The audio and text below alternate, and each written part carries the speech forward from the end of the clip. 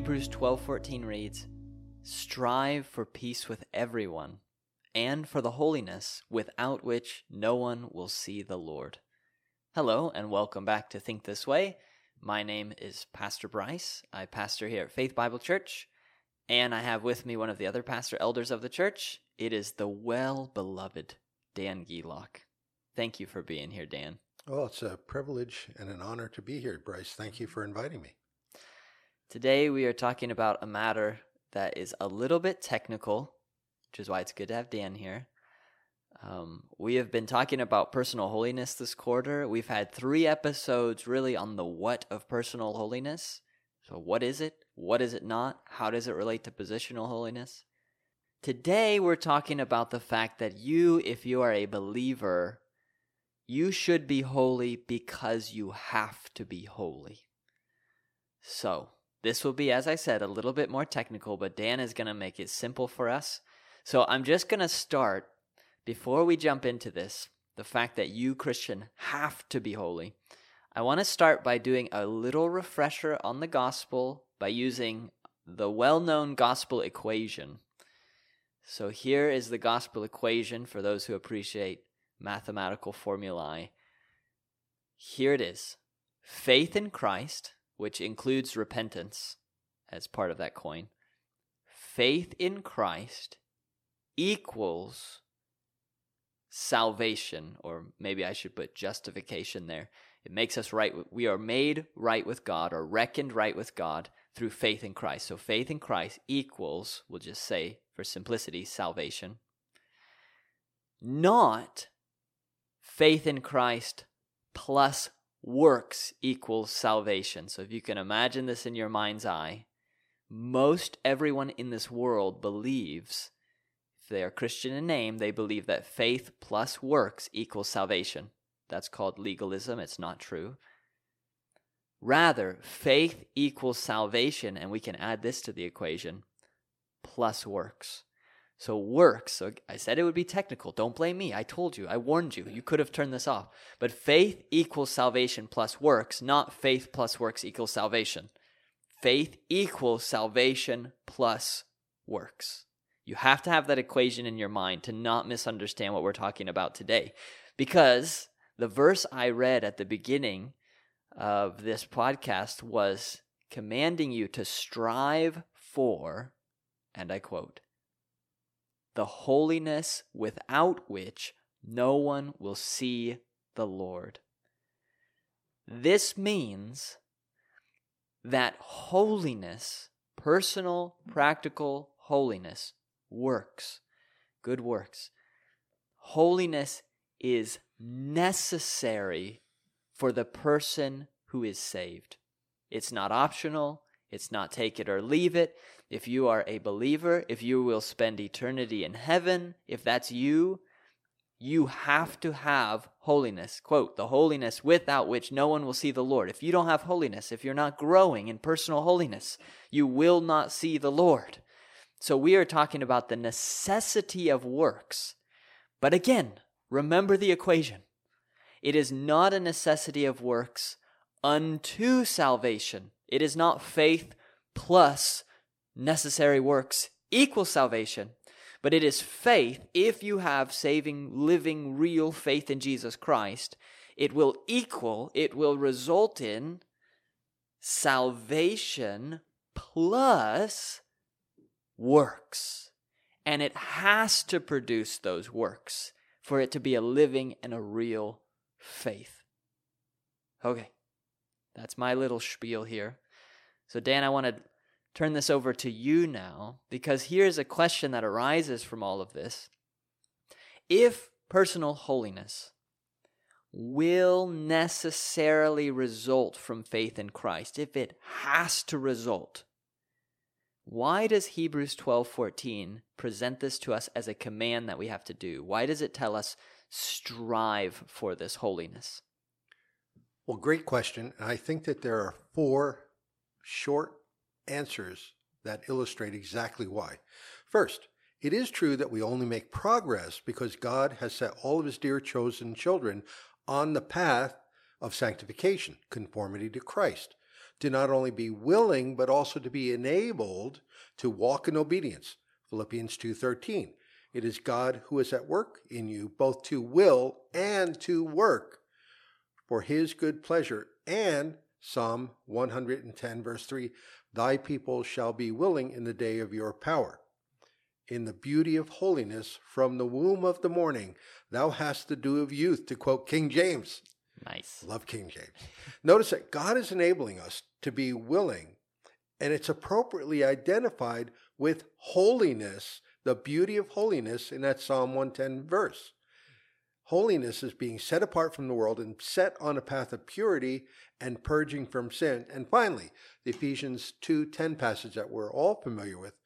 We are his workmanship, created in Christ Jesus for good works, which God prepared beforehand that we would walk in them. So that's part of the sovereign plan of God for all of his children. That's number one. Number two, it's important to note that the entire context of verse 14 that you quoted from Hebrews 12 is rich with commands. Verse 12, strengthen. Verse 13, make straight paths. Verse 14, see to it that no one comes short of the grace of God.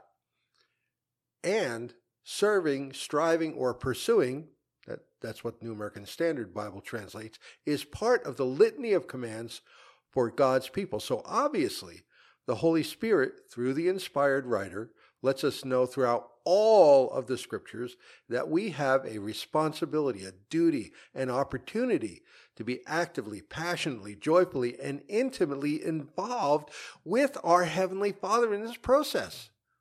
That's amazing that we are working together with the triune God.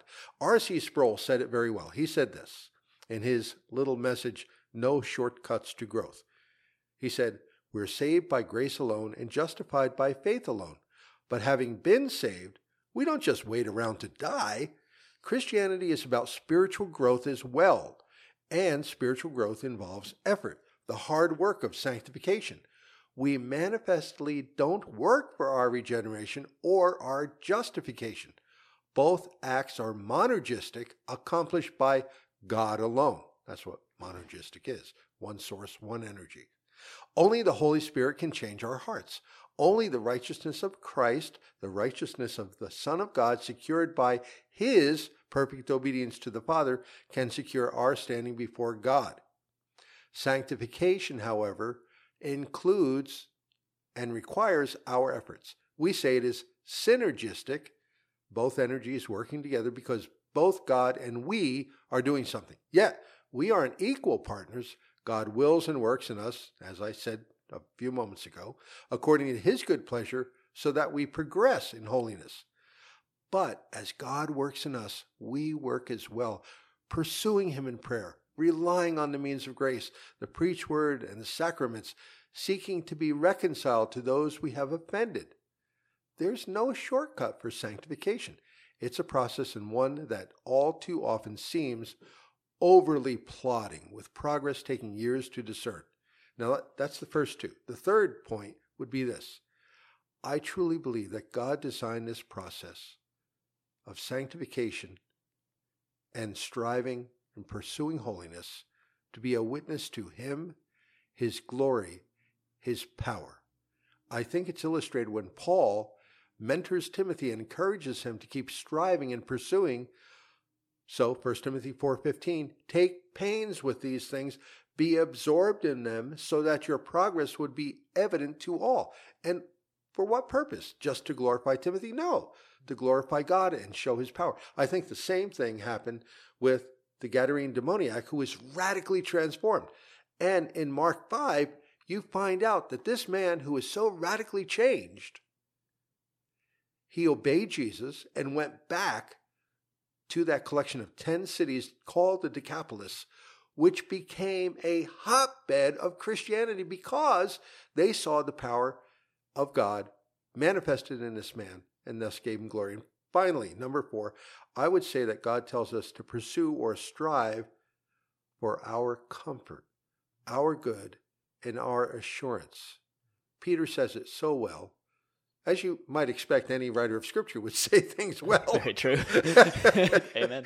2 Peter 1:8, For if these qualities are yours and are increasing, they render you neither useless nor unfruitful in the true knowledge of our Lord Jesus Christ.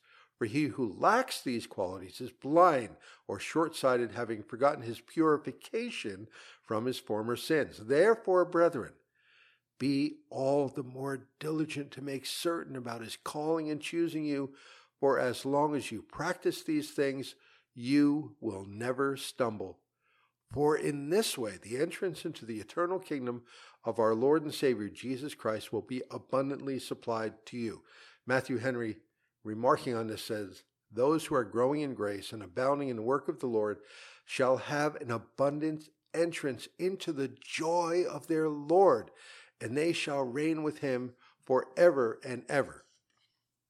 So, although gaining assurance is not the primary reason why we do good works, why we strive, why we pursue, we should not discount the assurance that comes as we live holy lives.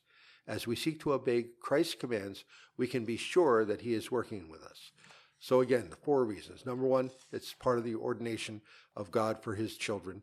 Number 2, it is part of all of the way God has ordained for us to walk in and growing in good works. And number 3, it's a glorification of God himself and honoring him. And finally, for our assurance, for our pleasure. Yeah, it's the difference there between evidence of something already done. And I like that Gadarene demoniac example because I had not thought of it in that connection, but that's a great example.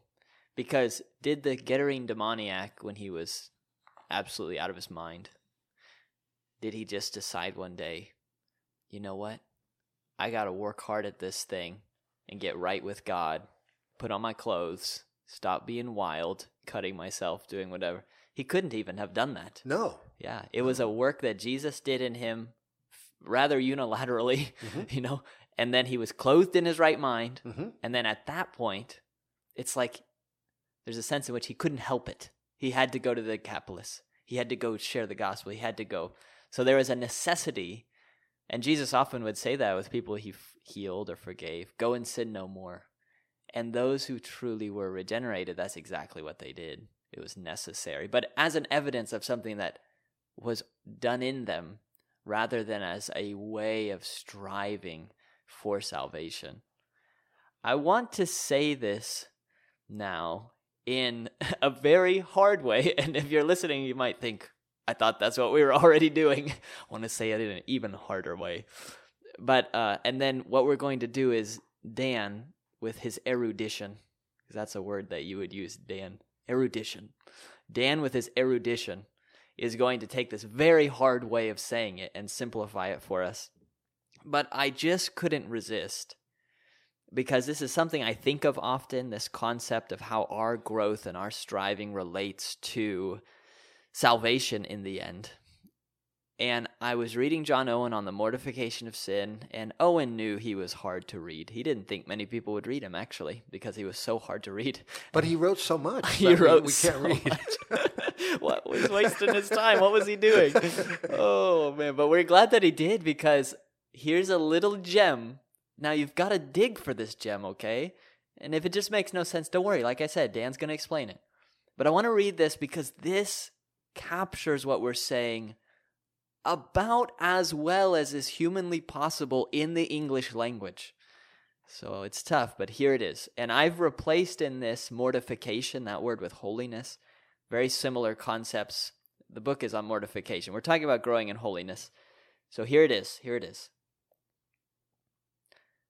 Now, the connection and coherence of things being manifold, as of cause and effect, of way and means and the end. This between holiness and life is not of cause and effect properly and strictly.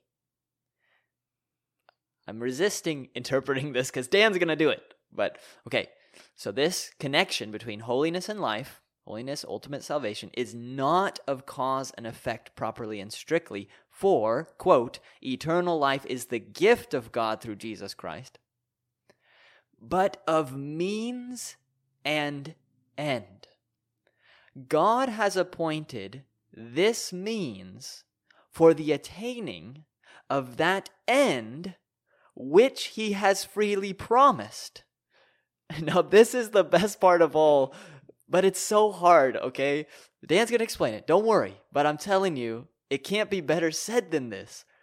Means, though necessary, and that's exactly what we're saying here. You have to be holy. Means, though necessary, have a fair subordination to an end of free promise. Owen, why do you say it so hard? But I'm telling you, it's good. You just got to think about it. Means, though necessary, have a fair subordination to an end of free promise. A gift and procuring cause in him to whom it is given are inconsistent. The intention, then, of this proposition, it's the passage he's talking about, but it relates to you have to be holy to be saved. The intention then of this proposition as conditional is that there is a certain infallible connection and coherence between true holiness and eternal life. If you use this means, growing in holiness, you shall obtain that end, eternal life. If you do grow in holiness, you shall live. All right. I love that paragraph, but wow, it's so hard to understand. Can you please simplify that for us, Dan? What is the connection here between our growth in holiness and our ultimate salvation? Well, I think one helpful way to think about this or to illustrate this could be described by this way, this manner. If you're truly a child of God, you've been given a gift of life. Like a newborn into a family. Then there will be a family resemblance, looking like, acting like your family, with an increasing similarity recognized by most. And there's also a delight in that. Oh, you're Joseph's boy. Oh, your mom's Mary. I recognize that you're part of that family. There's a recognition there. That grounding in identity confirms that you're a family member. But if there is no likeness, no visible comparison, people will wonder whose child you are. They will ask, where did you come from? Where are you going? That's a truly sobering question to ask somebody who doesn't have the family resemblance. So it's imperative that a child of God act, live, grow, develop the characteristics of God's family, of our Heavenly Father, of our elder brother Jesus Christ. It kind of goes back to the passage you quoted earlier, Ephesians 2:10. We are his workmanship, created in Christ Jesus for good works that God prepared beforehand that we should walk in them. So will we walk in these good works? Will we show the family resemblance? Will we grow in holiness? Will we do it? If you're truly a believer, well, yeah, because you're his workmanship. You will do it. My grandson sounds like my son. He sounds like his father. There's just that coherence and connection that Owen is talking about. And when Owen says here, he's saying there's a connection between our growth and ultimate salvation, but it's not cause and effect. Meaning, if you work hard, grow in holiness, that does not cause salvation. That would be salvation by works. But it is a relationship of means and end, meaning for us to get to the end that is ultimate salvation, the means that is necessary for getting there is growing in holiness. Almost like a child has to resemble his parents and grandparents in this case. A child has to. It's just part of the nature of things. So there is a means and an end. Dan, someone listening to this at this point may think, this is still rather confusing. And how does this apply to me today as I raise young children and go to work and do whatever? Why does it matter that someone listening to this even think through this somewhat complicated idea of the relationship between our growth in holiness and our ultimate salvation? The passage in Hebrews, and Hebrews is so rich with the promises of God, the revelation of our Heavenly Father's goodness in providing the Lord Jesus Christ, who is a compassionate high priest, and even the purposes of training, of discipline. That passage that you started off with, Bryce, gives us a very sobering reality that first, the absence of striving and pursuing means that we will not see the Lord. So, as we examine ourselves, as we be diligent to make our calling and election sure, that's something to remember. Number two, the absence of growth and progress for an individual who claims to be a child of God is a negative reflection and public humiliation of the person themselves, the church that houses such an individual, and the name and power of God, robbing him of his deserved glory. It is a shame and detraction to the name, person, and work of Father, Son, and Holy Spirit.